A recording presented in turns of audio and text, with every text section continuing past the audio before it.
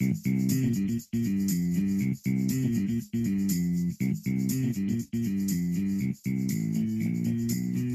is the Bluegrass Beat Podcast. News, training, and first-hand accounts from Kentucky's leading law enforcement professionals and instructors. And here's your host, Critley Kingsmith. Hello, everyone. Welcome to the Bluegrass Beat. I'm Critley Kingsmith. They say you can't know where you're going unless you know where you've been. And as we kick off this new season of the Bluegrass Beat, we are excited to recognize 2023 as the Kentucky Department of Criminal Justice Training's 50th anniversary. In doing so, we hope to take a look back at least 5 decades, maybe a little further, to see the successes, changes, and learning moments that comprise the history of law enforcement training in the Commonwealth. Joining us on Memory Lane is DOCJT Staff Assistant Patrick Miller, who recently celebrated his own anniversary of 25 years with the agency. Welcome to the podcast, Patrick. Glad to be here. Thank you, Carla. So the other day, I asked Patrick to come on the show and talk to us about DOCJT history. The reason I asked Patrick is this. You know, you've seen those shirts and signs around that say, I do this or that, and I know things. They all end in I know things. Well, around here, Patrick straight up knows things.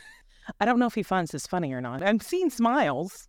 I'm not sure exactly what to say to it, to be honest with you. Oh, it's all good. Since joining DOCJT, you have served as a basic training instructor, supervised multiple sections. Fun fact, Patrick used to be my supervisor. You've helped develop and design courses. You've served as the agency's accreditation manager. You've been an international trainer in Egypt and an adjunct professor for Eastern Kentucky University.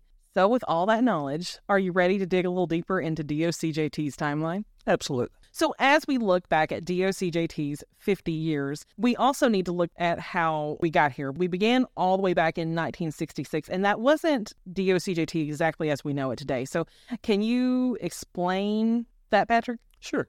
Basically, what we know as the Department of Criminal Justice Training started back in 1966 as a grant from the federal government. That grant was actually given to Eastern Kentucky University to address some of the law enforcement training needs that were in the nation at the time. What happened is this grant was used by Eastern to start creating some training for law enforcement agencies. One of those trainings was leadership training. Shortly thereafter, there was the creation of what we now know as the Kentucky Law Enforcement Council. And the Kentucky Law Enforcement Council started picking up the trainings for the law enforcement in the state. Now, when I say that, I've got to be up front and say that some agencies were already doing training. They were doing it on their own, but there was no state standard and really no national standard. So this was a way to get everyone essentially on the same page. An attempt to start doing some consistent training for law enforcement officers in the state. So what happens is KLEC takes over under this grant, and they start doing the trainings. KLEC was in 1972, I believe. In 1973, what was known as the Bureau of Training was created. That's where we will evolve as the Department of Criminal Justice Training. Just to interject here real quickly, it's important to note, we essentially recognize DOCJT as you know it today. It's beginning in 1973, which is why, this year we're celebrating our 50th. That's correct. Basically, what happens is the original grant that funded EKU and the training, it's a federal grant, so it goes away. The Kentucky legislature, in some very futuristic vision, in my opinion, took over the concept of the grant and creates the CLEP fund, which is the Kentucky Law Enforcement Foundation Program Fund, which is what the officers get their stipend from today. They create this out of a surcharge to tax, which, as far as I know right now, is still one of the models in the nation to help fund law enforcement training. Their foresight has helped in this evolution from the start of 1966 to where we are today.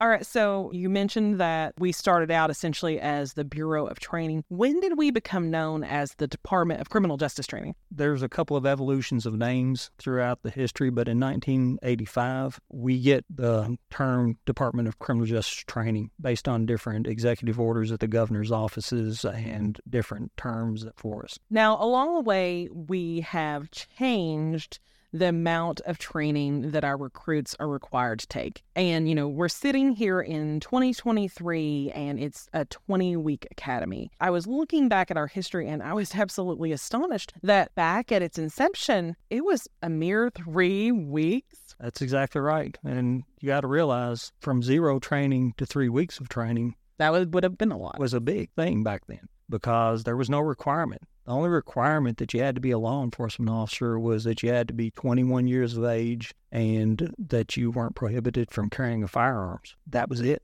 There was no real requirement for training. As I said, some agencies were training because they knew the value of it, but there was no consistent state standard. I know it consistently increased over the years. Were these based on need? Was it study? How did we decide to continue to increase our training? Can't talk for the ones that were back in 1966 because I was just a young lad back then. But what basically happens in terms of training is it comes about in 2 basic ways. Either legislatively mandated, that you add certain things because of the legislative intents, or as we've evolved since I've been here, we started doing job task analysis at a higher level. The commissioner at that time commissioned job task analysis for the basic training. Back then, there was one that was done for telecommunications. There was one that was done for supervision of law enforcement officers at the time also. So that job task analysis helps define exactly what task law enforcement officers have to do in the state. So by understanding what exactly a law enforcement officer has to do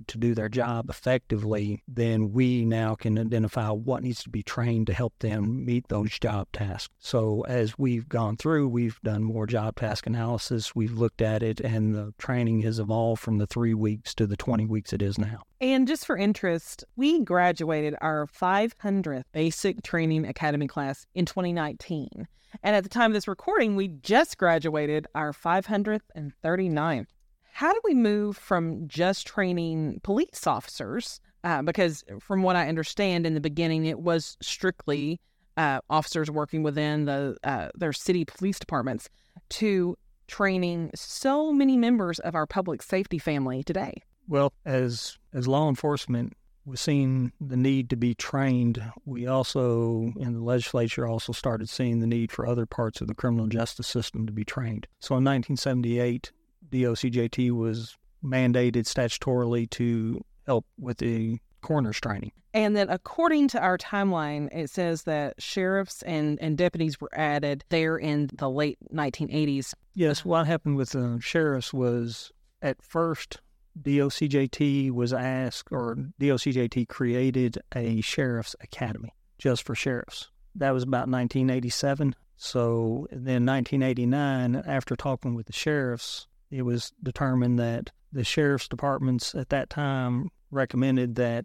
the sheriffs also go through the same basic training that law enforcement went through. So the sheriff's academy was no longer completed as a standalone academy, and sheriffs were now incorporated, at least the sheriff's deputies were incorporated into DOCJT training. Just recognizing them all as law enforcement and saying they needed the same skills. Correct. So when did telecommunications come into the picture? Around 1999, the Department of Criminal Justice Training started training telecommunicators. We create eventually a telecommunications section that is designed to train telecommunicators as part of the criminal justice system. In 2003, legislation was presented that created the Telecommunications Academy as we know it today. So it becomes statutorily mandated for specific telecommunicators to go to the academy, like law enforcement officers were required to go to the academy. Obviously, our amount of weeks has changed. Who we train has changed over the years.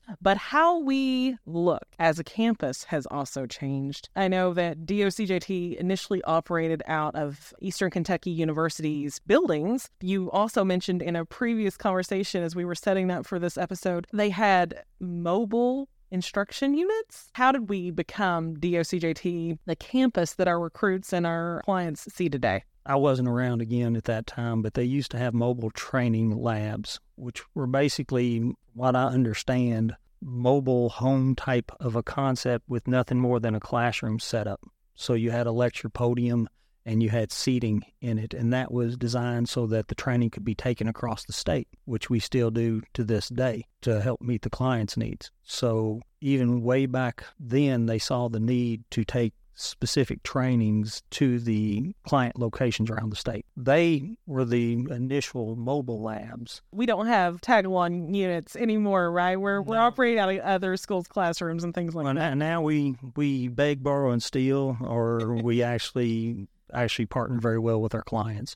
And a lot of our clients help us to find locations around them that are conducive to the training that we do. So we go to the locations again, but we don't bring our actual classroom with us. Bring the equipment a lot of times, but not the classroom. So broke ground for Funderburk, which was our first building. Is that correct? That's correct. In 1992. So obviously that's not our only building anymore. How did that all come about? Remember, as you said, it starts from a grant at EKU. EKU housed the facilities that we used, if I remember correctly, and I may be off on this one, but I think they were over at the Begley building, which is the EKU football building. So it was determined that there's a need for a location to be built for law enforcement training. We're a part of EKU's campus anyway, so EKU worked with us to help us to lease the land, and we built the Funderburk building in 1992. The Funderburk building probably at that time was thought of as being, oh, well,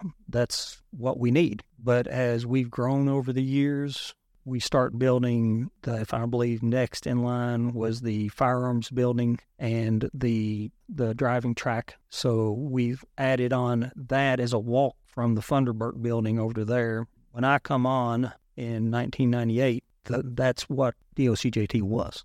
Gotcha. It was the Funderburk building and the firearms and the driving track. Shortly after I came on, the commissioner at the time and the executive staff and legislature approved the building of the Schwindeman building, which is our current main classroom building, and is connected to the Funderburk building. And they also see the need to build a dormitory because we've been housing our students in our academy at this point at a hotel and then at one of Eastern's campus buildings. They build the Schwindeman building with the dormitory attached to it. They also build the indoor physical fitness track and building so that in the past when we started, everybody was out on what was known as the leach track doing their runs and doing their physical fitness. And the weather would make it to where we had to adjust training. So the need for an indoor physical fitness training facility was seen at that time, and that was built later on. And then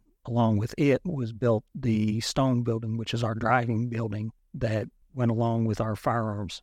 And then just to mention, I know that in 1999, we also had the Kentucky Law Enforcement Memorial added to our grounds. That's correct. The memorial is seen as part of DOCJT because we do, or statutorily mandated for training all law enforcement officers in the state. It is the state memorial. However, there are other memorials around the state. KSP has their memorial, Lexington has their memorial, and others have theirs. So to back up a little bit, 1998 was a big year for DOCJT. It was the year that the Peace Officer Professional Standards were adopted, also known as POPs. As Patrick mentioned, there was continued expansions to the campus, and we gained accreditation to CALEA. Now, this was the year that you joined the agency. Can you tell me what that was like from an eyewitness point of view, experiencing all these changes, and then explain a little bit about what CALEA is? I've seen a lot of changes since I started here in 1998. The agency has grown in terms of facilities, as I've already explained. The agency's grown in terms of instructors and personnel to meet the training. The training programs have expanded. One of the things that we're very proud of is the CALEA and national accreditation. It's not just CALEA. We've been dually certified for several years. One in 1998, CALEA was the national accreditation program for law enforcement agencies. So we became accredited as a law enforcement academy, as a law enforcement agency. They did not have a public safety training academy program at that particular moment in time. In 2006, we then become the first academy in the nation to be certified under CALEA's Public Safety Training Academy accreditation. We evolved from just law enforcement to being the flagship for the CALIA accreditation standards. We've also been accredited by ACET, the International Accreditors for Continuing Education and Training, and recently we have applied for accreditation under the Council on Occupational Education, which will allow us to be able to move into the educational concepts in accreditation. You know, we hold our officers to such high professional standards. What does it say that our agency holds ourselves to a high standard by seeking these accreditations? Well, I think it helps add a lot of validity to what we do in the overall processes, because accreditation standards aren't just focused on your training. They focus on your administrative procedures. They focus on whether you have the appropriate equipment. They focus on whether you train appropriately with appropriate methodologies. And they focus in terms of the budgetary aspects and the safety aspects associated with it. So by holding ourselves accountable to meeting national standards, our clients can be assured that we're giving them the best training that is nationally approved and accredited. Now, along the way, there was a big shift in the way that DOCJT hired our professionals to give instruction. Can you explain some about that? Because I believe you were brought in during that change. When I was first looking at working for DOCJT, or right before that, Kentucky Personnel Standards said that they went by a point system, basically, that went by how much time you'd had as a law enforcement officer, how much education you'd had, and they had a couple of other criteria that they used. Basically, what that meant was the agency could only interview a certain number of people based on where they were listed in rank for the hiring process. So those that had been retired and had been law enforcement officers for many years were moved up in the scale so that they were usually the ones that were interviewed. So when I came on, the commissioner at the time had worked with personnel, and I'm not sure how they did this, but basically with personnel, we went from a ranking system of hiring to basically a criteria system for determining who to hire. And that allowed people like me who had not completed a full career in law enforcement to apply at least get the opportunity to possibly be interviewed. And what that did was allow us to hire people who have been well experienced and meet the criteria to be a law enforcement instructor, but also they have the ability to come in with a lot of really pertinent knowledge and skills that they've used here recently. So as we get older and we retire in law enforcement, sometimes we move up the ranks. Sometimes we move away from some of the skill sets that we had originally, but now we're getting people that they were just out there doing these investigations, or they were just out there doing these reconstructions, or they were out there doing the thing, and they're able to come in and present that in a way that's very relevant to the students today. Right. And it gave us the ability to have the balance of the experience that we had with our older folks, but also the excitement and the most recent information from our new ones. Absolutely. And I think that's important to state, and appreciate you saying it, because there's nothing, even though I brought out that allowed us to bring in new people that necessarily hadn't retired, the wealth of knowledge that somebody that has retired from the law enforcement profession is just as critical in terms of being able to relate to the officers in their training.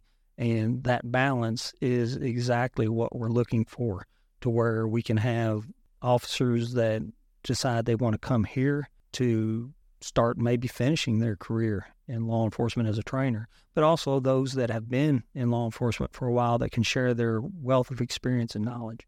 So I came here in 2018, and in 2018, I was still hearing about a course that we had in 1997. I heard a whole lot about Police Corps. So I know that just predates you, but can you tell me what Police Corps was? Now, I know that our commissioner, Nikolai Jillick, was a member of Police Corps, correct? That's correct. Police Corps was another federally funded grant, and it basically tried putting together a curriculum that the federal government would approve for basic training officers. What it did was, if these officers came in and went through the Police Corps basic training program, it funded their salaries, I believe, for about 3 years. Agencies had an incentive to be able to hire these people coming in and then get them trained using the nationally approved model for basic training, which meant that we had to adjust certain things within basic training to meet the federal mandates for the police corps. Now, you've been here for 25 years. How has the way that we teach, the methods and technology that we've used, how have we transitioned in that time to better meet our clients' needs? We've hopefully evolved in terms of that, in methodologies and the way that we do things. When I first came here, we were given an outline, and the students were given the exact same outline, and there was no such thing as this thing called PowerPoint that people are so... And now people are saying we're too much PowerPoint, but there was none. I had a slide deck that had 222 slides of pictures that I showed in a class. So once upon a time, PowerPoint was inventive. PowerPoint was new and the best thing that was ever done. And now it's funny to hear see some of the critiques that come across on that. Things just keep changing, Patrick. No, absolutely, and technology keeps growing. So what happens is I was pretty much expected to just lecture what was on this outline, and the students could read along, right exactly with what I was supposed to say, and I would interject some relevance based on my experiences out in the field, but that's what training was. Now, skills on the other side has always been skills. They go out, they practice, they demonstrate, they practice some more. So skills, realistically, other than the way the knowledge component is taught, is really very similar than it was back then. But talking about the classroom concepts, what happens is we, as DOCJT, there was a push to move toward the facilitative educational format. So when I say that, we brought somebody in from the Royal Canadian Mounted Police that stayed with us for, I think it was 6 months. We sent somebody to RCMP. They stayed with them. We then sent delegates to RCMP on about 3 different occasions. One of them, I went with them on those occasions. And the purpose was to help bring back the new modalities of teaching in terms of not just lecturing it, but starting to add discussions and the adult-based concepts of exercises, sometimes flip charts, things that went along with it. So the adult-based pedagogy at that point, we start evolving into, and hopefully we've been evolving into it as we go. Some we do better than others. And I think that it might surprise people because obviously there is a continued push toward more and more online training. But we actually had our first online course all the way back in 2005. That's correct. We started the distance learning program back in 2005. We started by partnering with the learning management system that was being used by some Kentucky universities at the time. And we started with the radar recertification online course. We've been evolving courses ever since. Speaking of technology, I don't think anyone knew in late 2019 that the pandemic was around the corner. And while it felt like our personal lives and the training of our clients was in flux, we were actually fairly well prepared to handle, a lot of the things that the pandemic threw our way in regards of still continuing to communicate with our clients and still training the best that we could. Well, the thing is, as we've been talking, we've been evolving ever since I've been here in different ways. We've been evolving with facilities. We've been evolving with the methods and the way we train. We've been evolving with the hiring of our instructors, all those things we've been talking about. One of the things that goes into that is we've been evolving with our equipment and our infrastructure that's needed to put training on. People don't often stop and think about what exactly goes into making these training programs work. They just see it in the classroom or they just experience it as a student. One of the things we have to do is put infrastructure in terms of technology together. We have to have certain bandwidths. We have to have certain equipment. So we had already provided our staff. We had moved from the desktop computers where you had your monitor on your desk and your computer was really underneath your desk. We had given everybody laptops. We had already been working with the learning management system so that we already had things online. We had already added the concept of web-based meetings many years before, but we had added WebEx, and we had already had Zoom in place, and we already had Microsoft and Teams. So when the day came, we get told, y'all are going home, like a lot of people around the state, Right. except the officers that had to work, and my appreciation to all of you all out there that did that. Absolutely. But basically, we were prepared to go home. I could send you with your laptop. We had what's known as VPNs that allowed you to connect back to the materials that were in-house that you had to have. And despite everything that was going on, it kept us working. Absolutely. You were able to continue doing at least what was necessary to provide the mandated training component.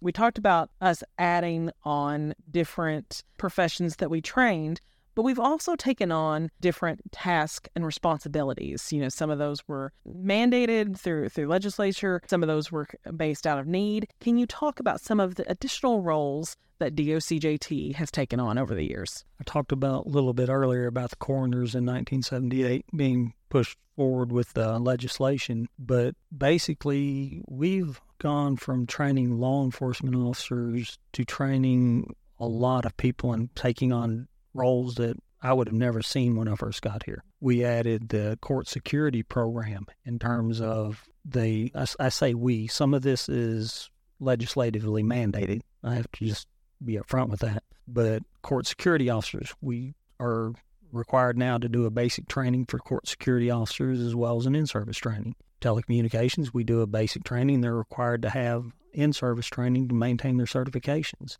We start adding the school marshals program, where DOCJT is now statutorily mandated to do the school assessments and to complete the assessment for the legislature, but also required to train the school resource officers to maintain their certification. So we add a lot of different things.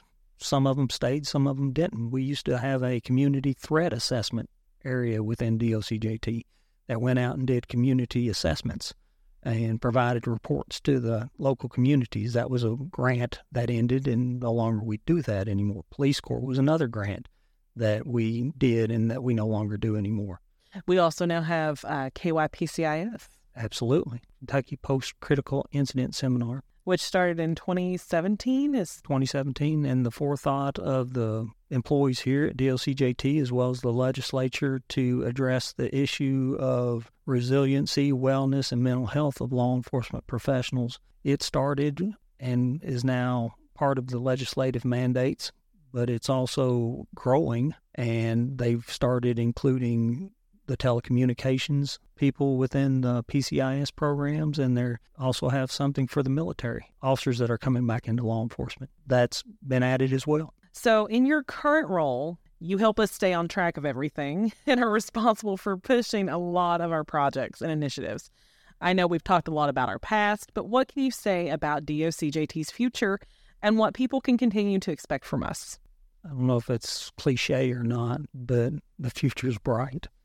And the future is bright with the people that have been hired at this agency. I see nothing but good things. But as far as moving forward, you're going to start seeing more online training programs. We aim to make sure that those are based strictly on what really needs to be online versus just trying to put things online to make them so that they're able to be taken online. So you'll see an increase in online learning. You'll see an increase in blended learning. You'll also potentially see the changes to who we train. There may be additional mandates as to who the DOCJT needs to train in the future. So we're going to grow. Our clients are going to grow. The growth that I've seen over the last 25 years, I can just project it moving forward. Well, Patrick, thank you for diving back into instructor mode for the day and giving us a fascinating history lesson on DOCJT and law enforcement training. Well, you're welcome. Thank you for having me. And everyone, thank you for listening. More information about today's topic, as well as a link to DOCJT's historical timeline, can be found in this episode's show notes. Remember, you can find us on DOCJT's website under the Training tab, on Apple Podcast, and on Spotify. Until next time, I'm Critley King-Smith, and you have been listening to the Bluegrass Beat. We hope you join us again. We strive to make this podcast entertaining and informative. If If you would like to reach us with a comment or suggestion, contact us via the link in the show notes. You can subscribe to the Bluegrass Beat wherever you listen to podcasts. This has been a Team Kentucky and Department of Criminal Justice Training production.